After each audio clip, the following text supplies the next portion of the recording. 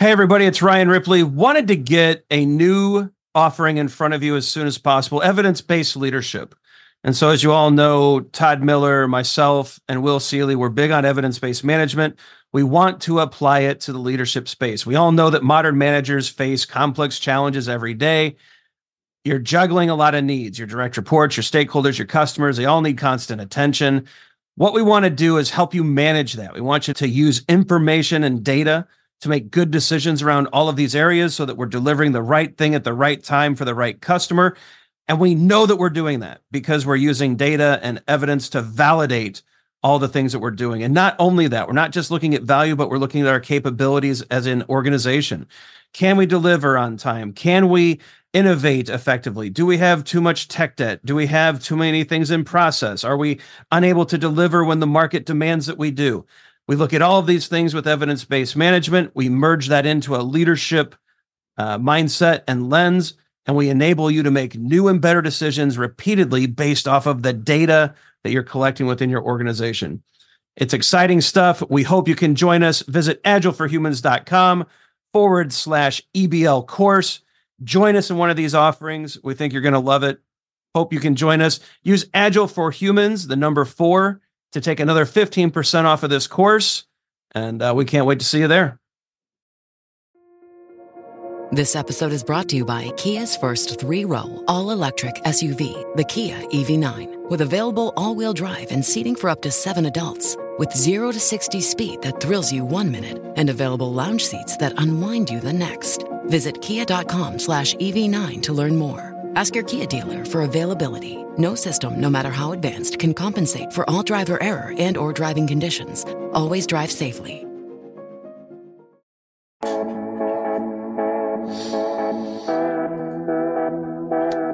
Welcome to today's episode of Your Daily Scrum. We are professional Scrum trainers, Ryan Ripley and Todd Miller, riding the struggle bus today. Yes, sir. Trying to get the brain fog knocked out. We'll see how we do. We do this show daily, regardless of our mental state or whether or not we're tired, to help all of you out there do Scrum a little bit better each and every day. Don't forget to like and subscribe so that you know when we drop a new video. Lots of new content coming out. And that like and subscribe really helps us out too. Leave your comments below, ask your questions, and even recently disagree with us if you like. I like it, yeah. We love it. We love a good discussion. So there's hit up some those great comments. debates happening in the comments. I like it. Yeah. So keep that going. Certainly enjoy that. Today, let's kill that music and look at the question. Mm-hmm. Todd, how does a Scrum team stop doing hardening sprints? Yeah, tell a little bit of a story about a time that I actually promoted the use of hardening sprints. Yeah, let's check out the positive, and then I'll tear that up. Yeah, so it didn't end positively. So the notion, this was very early on in my adventures with Scrum, and we came across this team I was working with. We came across this concept of hardening sprints and felt like we were struggling with quality. And felt like if every third sprint, we'd build in a hardening sprint and dedicate the time to catching up on testing and doing unit testing in that sprint, that we might have a positive effect on our quality. And what we found is the opposite. What happened was we would build for 2 or 3 sprints and then just be like, well, we'll put that in the hardening sprint.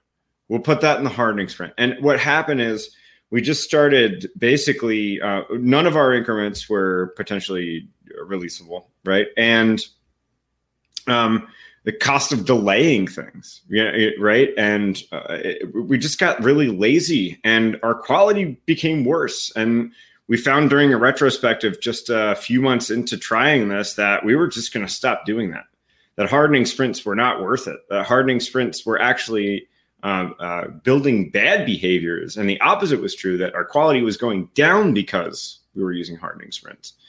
And so I don't know if that story is helpful at all, but that was the only time that I had ever used them. And since then, I've been pretty hardcore against hardening sprints because there aren't any special sprints in Scrum, right? And I felt the effects of trying this one time.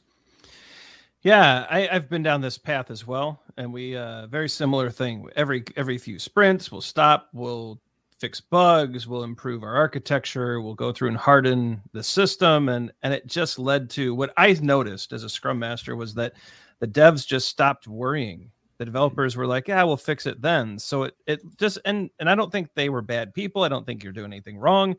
I just think this practice has all the best intentions of the world, right? There's really great reasons on paper to do it, but then the behaviors turn into, well, this can wait for the hardening sprint. This can wait for the hardening sprint. And suddenly you're delivering suboptimal code.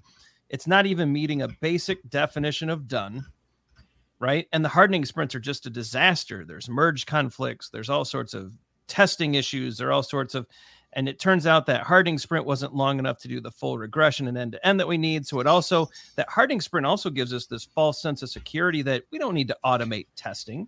We don't need to automate end-to-end. We've set all this time to do this. And it just led to things piling up and getting worse. And then the next sprints where we were supposed to be building things were more difficult because the tech debt was accumulating. And what started as an idea to help save the team ended up sinking it. And we almost had to, basically commit code base, bankruptcy, and just, parts of the system had to get scrapped and rewritten. And it just, I don't know, Todd, if you've seen that too, where just large chunks of code just become useless and we got to start again.